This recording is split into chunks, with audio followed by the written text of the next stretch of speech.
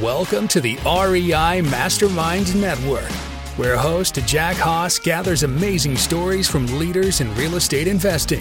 In each episode, our guests will tell you what they're doing that works, what they've tried that failed, and best of all, you'll learn actionable steps to take your real estate investing to the next level.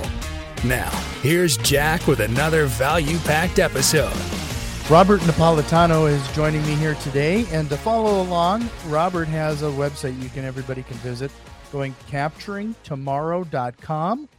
But Robert also is offering everybody a free book that he's finishing up here. So email brilliant@capturingtomorrow.com for that offer. But we're going to dive into quite a few things here today, Robert. Decades of experience here now in real estate investing. You've had some ups and downs.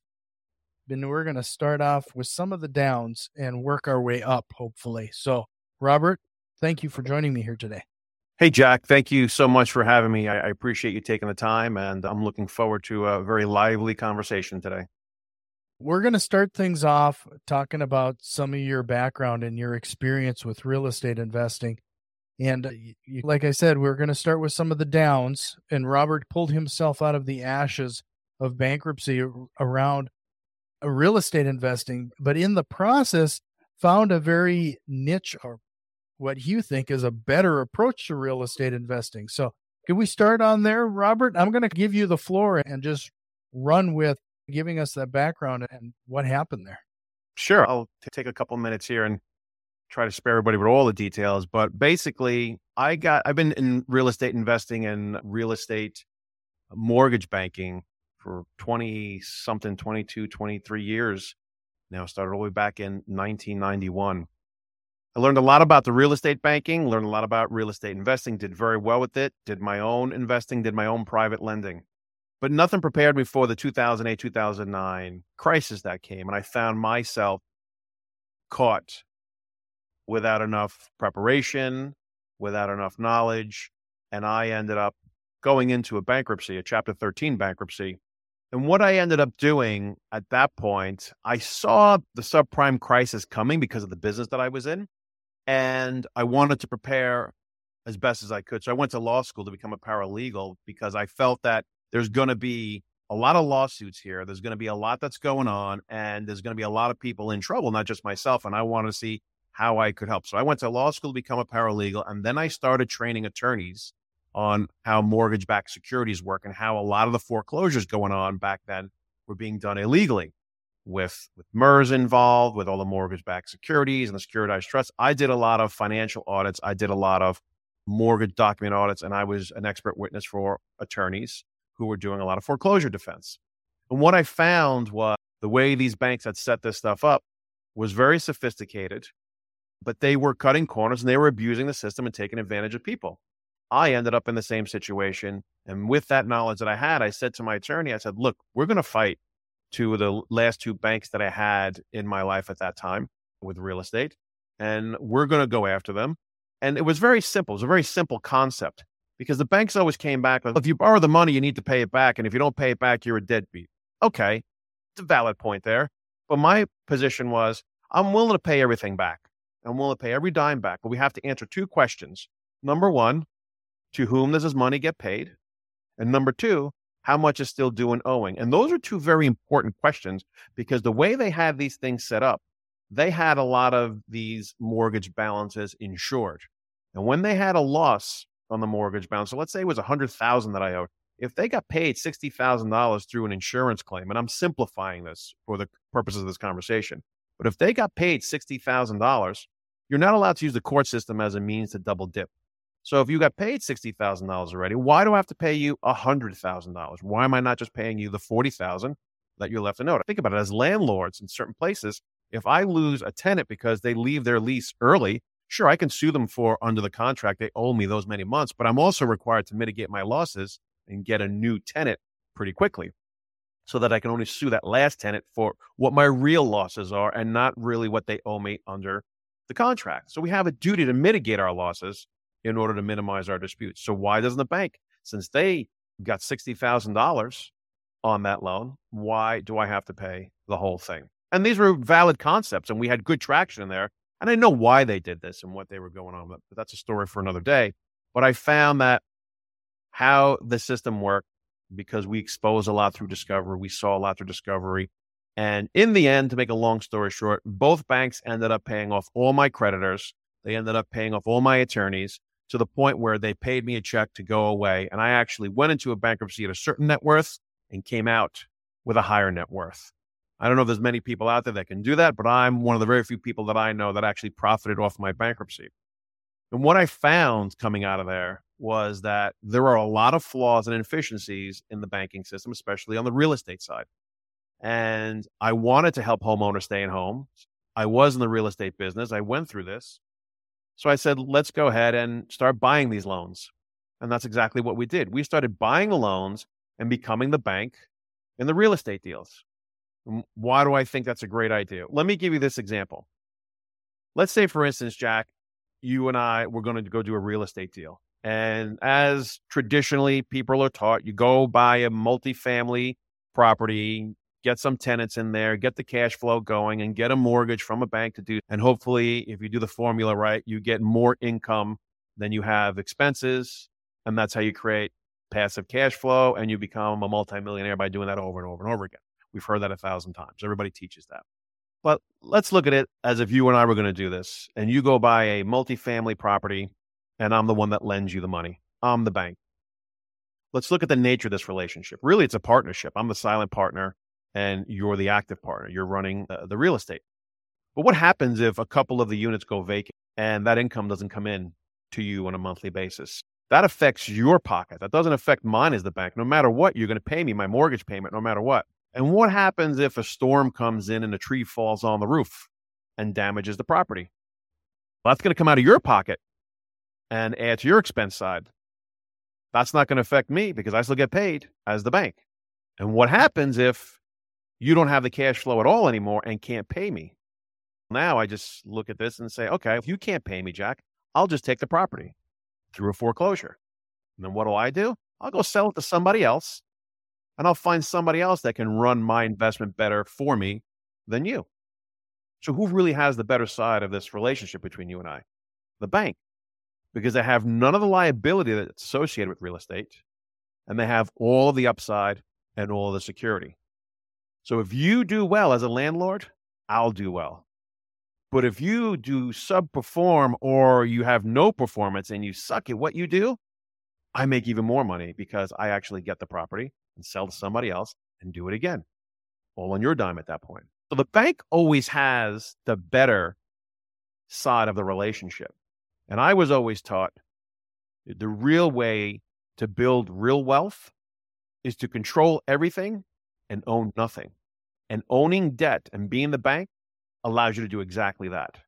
To own none of the real estate, but control all of it with all the real estate investors that are out there. So I found that to be much, much better by buying loans. We buy them from the bank.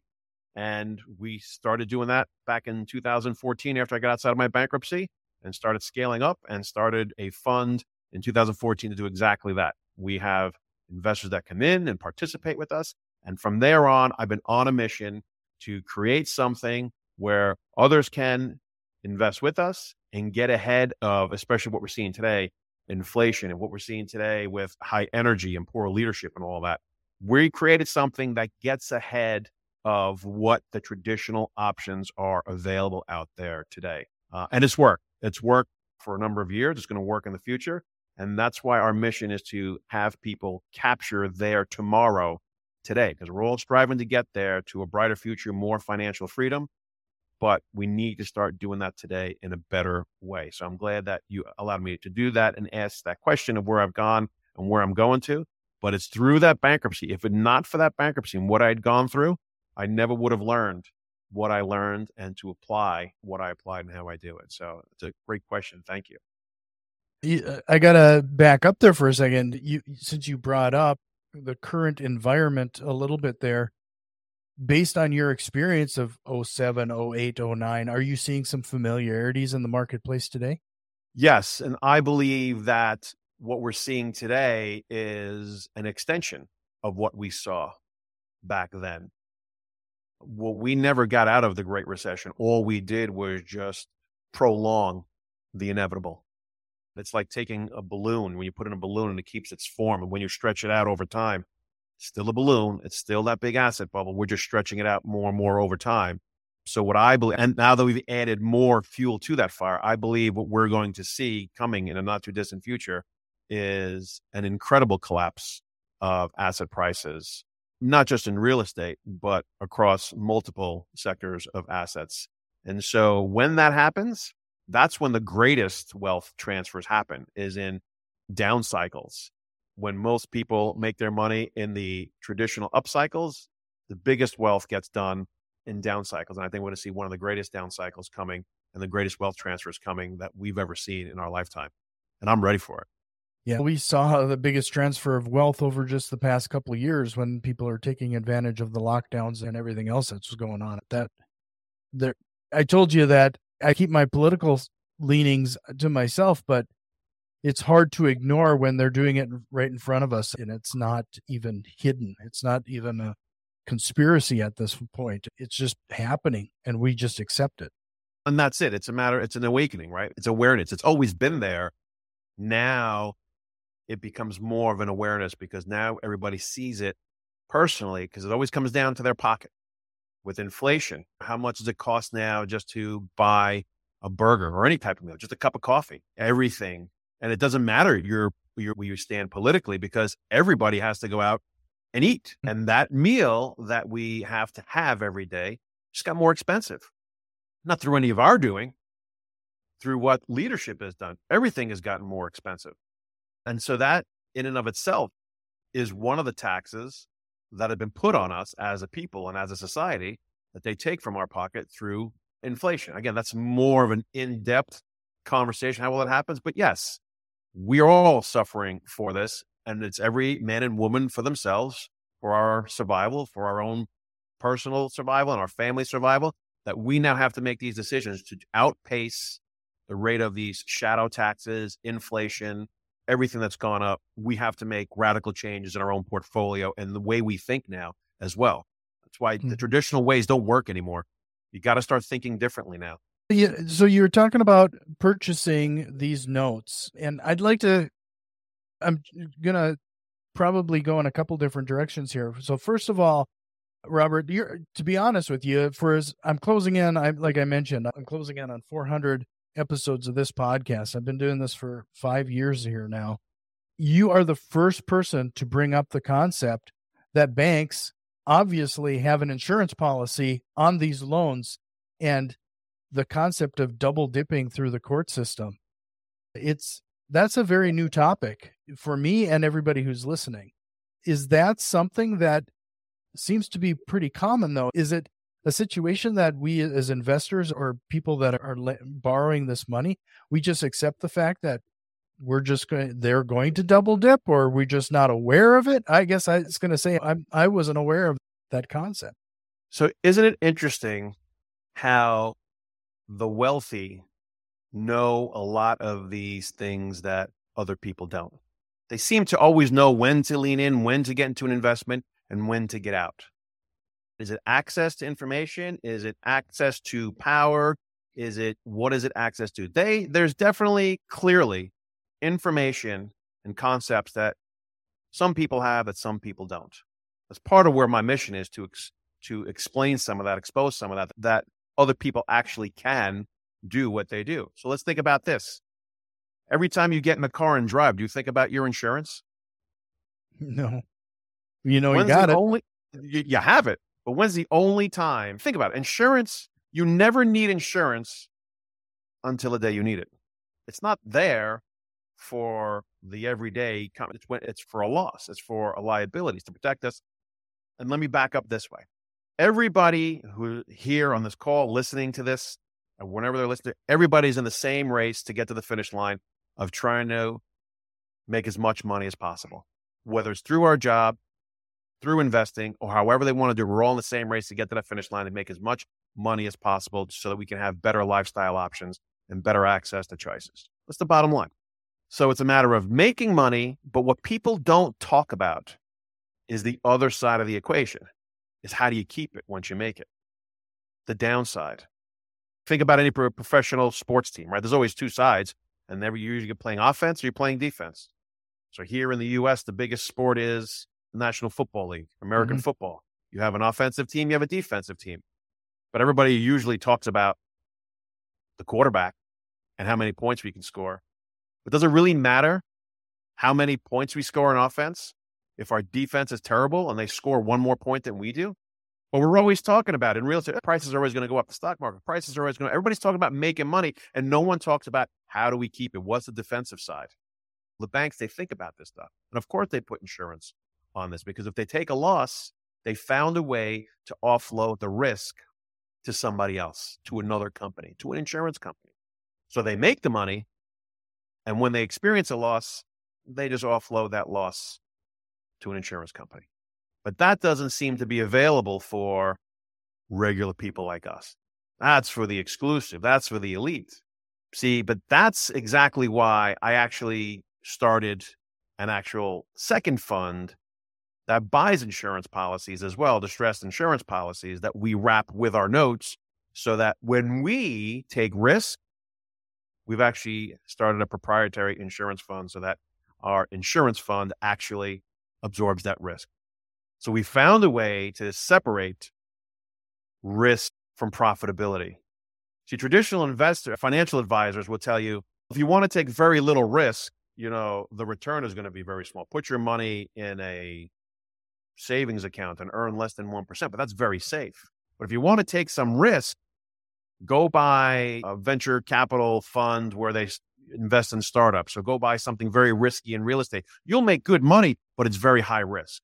And so they've been trained that risk is associated with high profits. And it's true. But they've also found a way how to take high profits and minimize the risk and don't tell anybody about it. That's part of what we've done here on the real estate side with our funds, putting the insurance together. But yes, nobody knows about that insurance because they don't want you to know about the insurance that they take on that side of the equation with the banks. And no one talks about this in the 400 episodes that you've done because nobody wants you to know. I'm here to tell everybody about it. It's there. It can be done. We've done it, and everybody needs to know about it. So if you mind me asking, what typically is their coverage? Let's say they have a loss of 100,000. What are they typically seeing as a return through their insurance? Who, the bank? The bank, yeah. So it's more complicated than just a claim put in. It's called a credit default swap. And what they do, it acts as insurance. Okay. And they're very slick, the Wall Street people, because the insurance industry tried to regulate them on this, but they said it's not insurance. It's a financial instrument, which some of the regulators came back. This is akin to saying that just because I drive on the sidewalk means that the speed limit doesn't apply to me. And that's what they're saying. That's not really insurance. They're financial products. And we're trading with our trading partners, and we're buying balance sheet opportunities. And so it goes on and on about how sophisticated they try to make this stuff. But in the end, all they're doing simply is creating insurance. And if you look back, let's go back to the Great Recession again. If you remember when the TARP money came out, and Hank Paulson was a Treasury Secretary back then, and go to beg the House and Nancy Pelosi, you need to pass TARP. You need to pass TARP, $800 billion. We have to bail out the banks. They didn't really bail out the banks.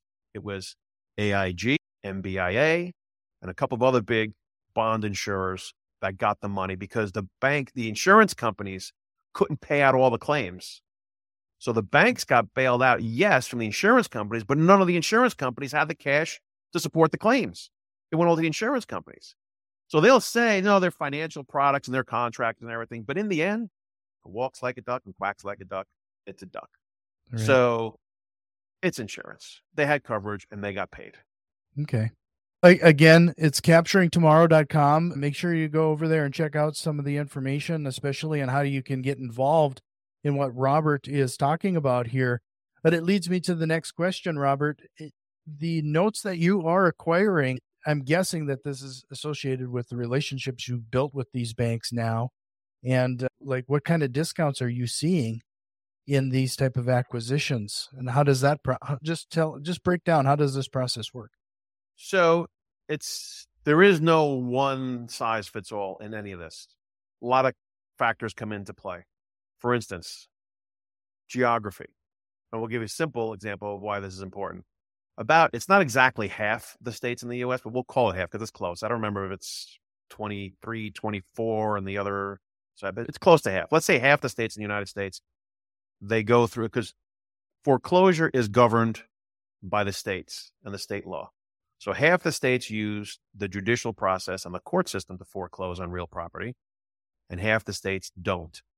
They do what's called a deed of trust, where they put the deed inside of a trust, and the trustee is directed to just send the deed over to the bank if any of the payments are not made. And it's a very quick process. The deed just gets sent over to the bank and you're done. Whereas in certain states, they use the judicial process and a lawsuit has to start, and it takes much longer.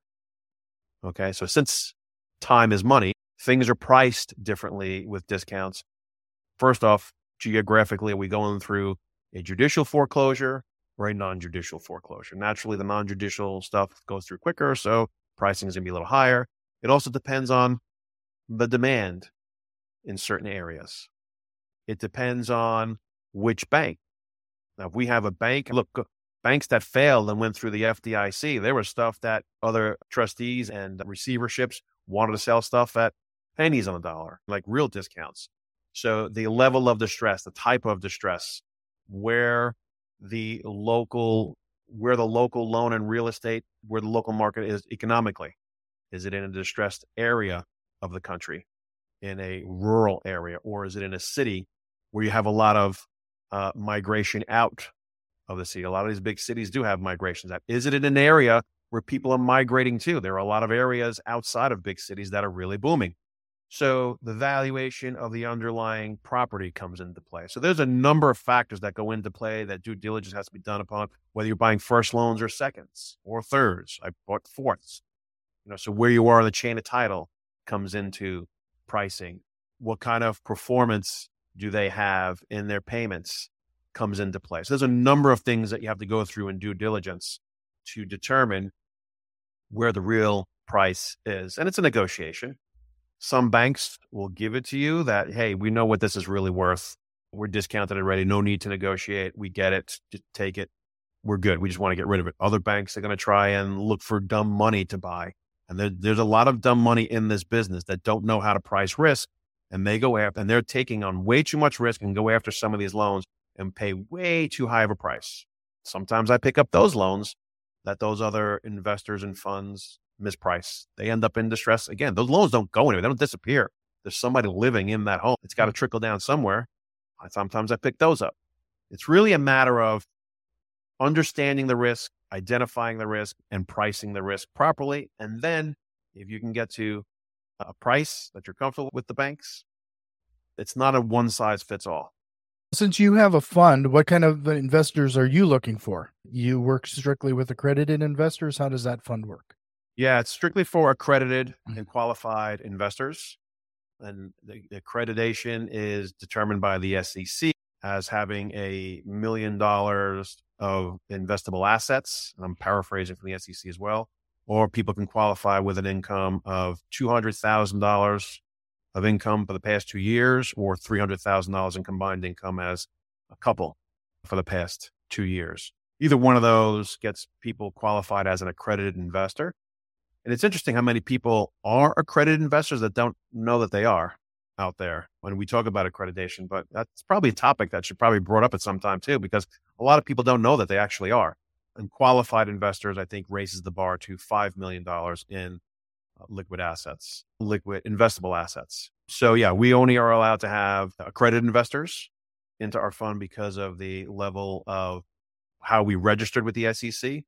And they do it that way because of how sophisticated and how complicated this stuff can be. They want everybody to be well aware of what they're getting into and the risks that are involved, making sure that they know how to make an informed decision with their investments.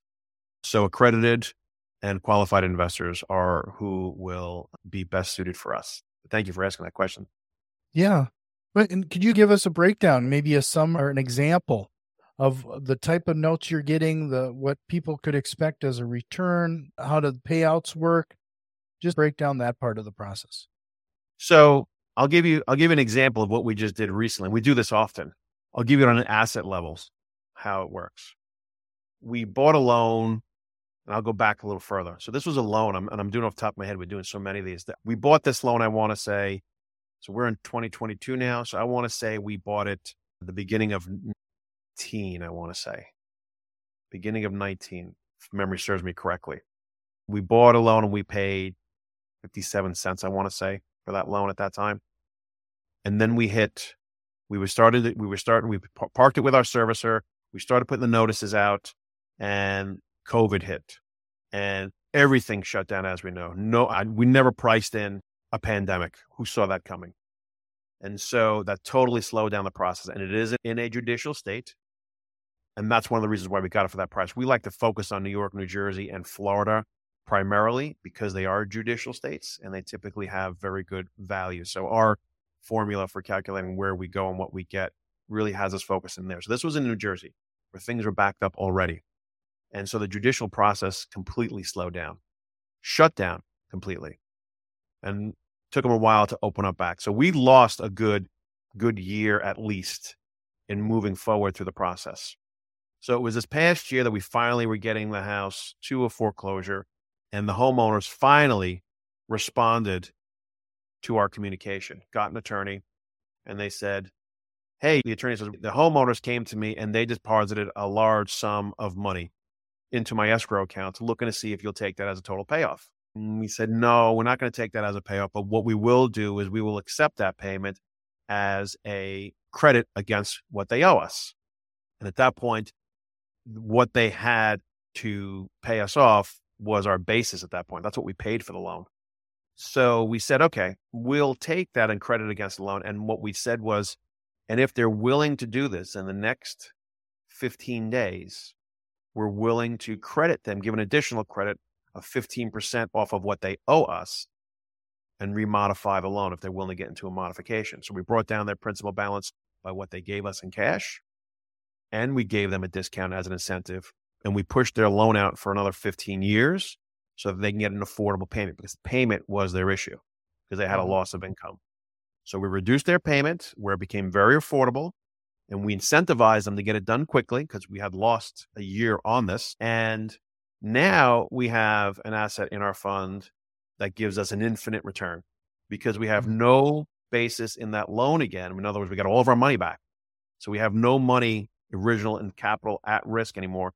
And we're getting paid for the next 15 years in pure cash flow as an infinite. And we do that often because we can buy these things at a big discount. So even though we don't see certain risks that are going to happen, if you buy them right, you can absorb some of that risk just in the discount.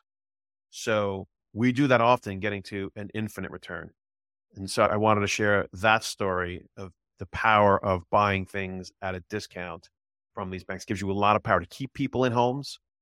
So you're doing well for society as well and helping economic growth one person at a time, because people can stay in their home, and if you can lessen the impact on their pocket, they can go out and spend more discretionary money out there and spend more.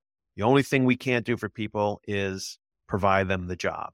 As long as they can provide a job or some sort of income, we can modify that loan, whether it be the payment, the interest rate, the term, and the maturity. We can do whatever we need to do to make that payment work for them. I don't care if we make a payment $25 a month.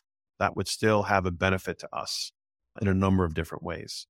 So buying these things at a discount has a great advantage to helping the homeowners and making some excellent returns for our investors. Can you touch on the risks? You've brought that up a couple times. So it sounds like one of your biggest risks is now you have a property you have to deal with. Yeah, that's right. That's right. And so we have, if we take back a property, and that's not our primary goal. I'll say this too. I like to foreclose in every instance because it starts the process of communication. What I found in doing this all these years is that if people don't have a deadline in front of them, they're not as motivated to get things done. So once we have the deadline put in front of them that, hey, we're going to move forward, and at some point there's going to be an end date to this relationship, and it's not going to end up good for you, but we're willing to talk. And that has proven to be so powerful for us because we do more modifications that way and helping people stay in homes. We rarely actually get to the home, but it gets the conversations moving. once we have that in place. So one of the risks is, depending on which state you're in, you have the judicial system. So you always have municipalities in place. Yes, if we take back the home, so we've started another fund that's just a real estate fund, because what we found as well is we have people with 1031 exchange money that wants to participate in our fund as well, but we couldn't do it and qualify for 1031 because there was debt inside there too. So we separated two. We made a separate real estate fund that only has the real estate. So that goes into a separate bucket of real estate that we have, and then we keep the debt fund separate. So if we happen to get to the property when we're owning the loans, we put it into our real estate fund. And then we have our growth fund with real estate there doing the other stuff. And I'm going to tell you, the advantage of one of those is how many real estate investors are told out there how you go get real estate is either go through the MLS or go through the probate or go to a wholesaler or go knocking on doors. Guess what? I've moved up the food chain, because if I'm the bank and I own the property, I'm already in communication with that homeowner. And if we end up getting the property, I can take back the property, but I don't have to evict them out of the house. I can let them stay.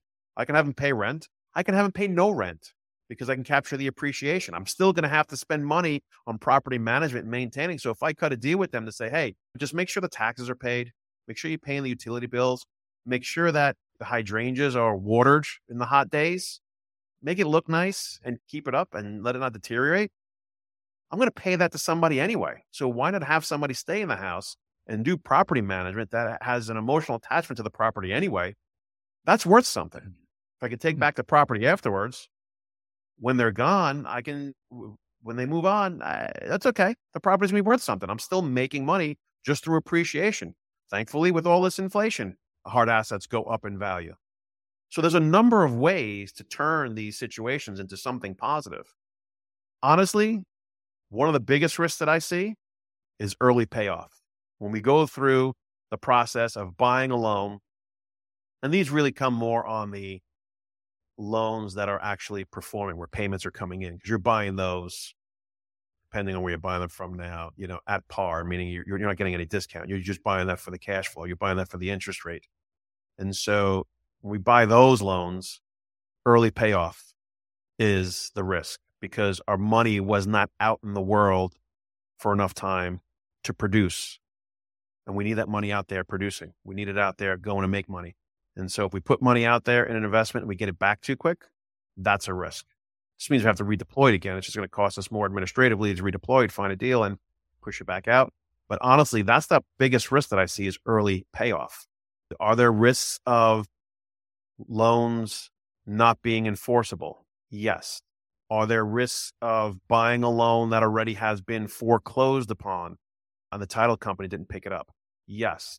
Are there risks of the property values not being where it was reported to be?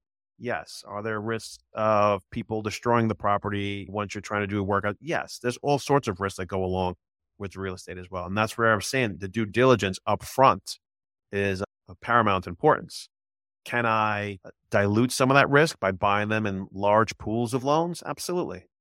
That's how venture capital works, right? A venture capitalist will put money blindly, not want to say blindly, but particularly blindly, into 10 different companies, lose money on 9, but that one hit that he gets makes up for all the losses that the 9 had, right? So that's part of where they diversify their portfolio. They put money into a bunch of different companies. One of them will hit. You create a portfolio of companies. So similarly, we'll buy a bunch of loans at the same time. They may not all be winners, but the winners will definitely outpace the losers, and you dilute the downside risk by buying them in bulk that way as well. One last question on this then is, what is your end exit strategy here? Are you reselling these loans in the end? Are you waiting for them to just run out? What's the end exit? My end exit is to build a portfolio large enough so that an institution wants to buy them out. I'm not selling the loans. I keep them. The cash flow is good. The growth of each of these loans is great. So we're keeping everything and not really reselling. We haven't, no need to, but we enjoy the cash flow and the building up of the assets and the wealth that it brings. We want to get it to a point where we can just sell it off to some institution and keep some umbilical cord to that portfolio and just create and get K1 income in the future as we sit on a beach drinking margaritas with Jimmy Buffett. Yeah. Robert, this was a great conversation. I hope you'll come back again sometime because, and like I mentioned, this initially was going to be covering some of the 7 deadly sins of real estate investing, which could be a whole episode as well. That's right. But for that information, you're going to have to go to capturingtomorrow.com and shoot an email to brilliant@capturingtomorrow.com for that free book. But Robert, I warned you it was coming. I do have a few rapid fire questions that I'd like to throw at you. Fire away. So everybody is familiar with all of the real estate investing myths that we've seen on late night TV promising get rich quick to no money down. What is a real estate investing myth you'd like to bust here today? Oh, it's simple. One of my favorite ones is it's not about ROI. It's about ROT. It's not about return on investment. It's about return on time. There are plenty of people that got into real estate deals, and at the end of these deals, I said, I never should have gotten involved in this because what a disaster it turned into. I didn't know all this downside was there and what a waste of my time it was. I've turned down deals because I could have made a ton of money on them, but the amount of resources and time it would have taken away from me to spend my time with what I really enjoy, my family and my children, it's not worth it. Real estate is just a means to get to having more quality time to do the things that we love. So it's not about an ROI. It's about an ROT. Oh, awesome. You're not allowed to say Rich Dad, Poor Dad. And I'm going to add Think and Grow Rich to the list as well. But what book would you recommend everybody checking out, or what are you reading right now? George Antone. Everybody should look at George Antone. He's got 3 of them. A lot of my philosophies and my disciplines come from those books. And I'm trying to remember the names of the books. So you threw me off here. But one of them is A Banker's Code, Debt Millionaire. And he's got a third one in the series that I can't remember. But the Wealth Code, the Banker's Code, and Debt Millionaire. Those are the 3 books that I recommend people should look at. Great stuff in that book. Antone is the name on that. Antone, George. Okay, cool. We already probably touched on this at the beginning of our conversation, but what is the biggest real estate investing mistake you've made and what did you learn from it? The biggest real estate mistake I've ever made, honestly, had nothing to do with real estate. It had to do with the people. I've gotten into JVs with the wrong people. This business is about people, whether we're helping people, making money with people.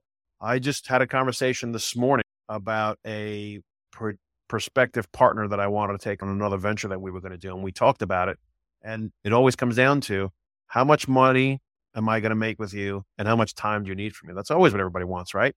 We have to have our interests aligned, and having the right interests aligned with the right people will either make or break your deals, no matter what kind of deal you're doing. So my biggest mistakes are picking the wrong people that I've done deals with. Okay, cool. And if you could go back into time and give your younger self one piece of advice, what would that be? That's a good question.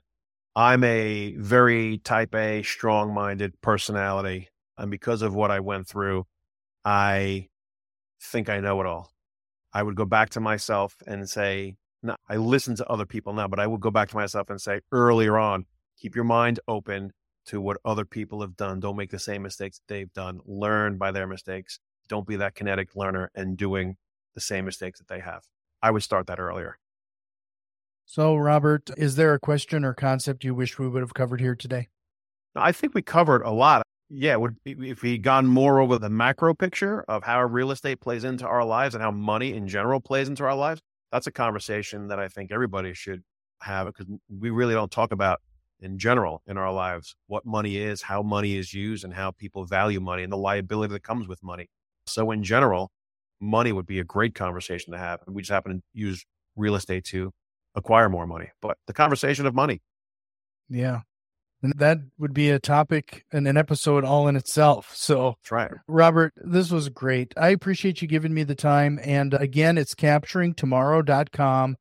And take Robert up on that free book offer. Send an email to brilliant@capturingtomorrow.com. Robert, again, thank you for being on the show. I hope you'll consider coming back. There's a lot of other topics we could cover. I'd be happy to do that, Jack. I appreciate you having me here, and I really enjoyed myself today. Thank you. Thank you. If you learned at least one actionable step to incorporate into your real estate investing, if so, please consider returning some of that value by leaving a positive review, subscribing to our YouTube channel, or joining our growing network on Facebook and Twitter. You can find links to all of our social media accounts in the show notes. See you next time.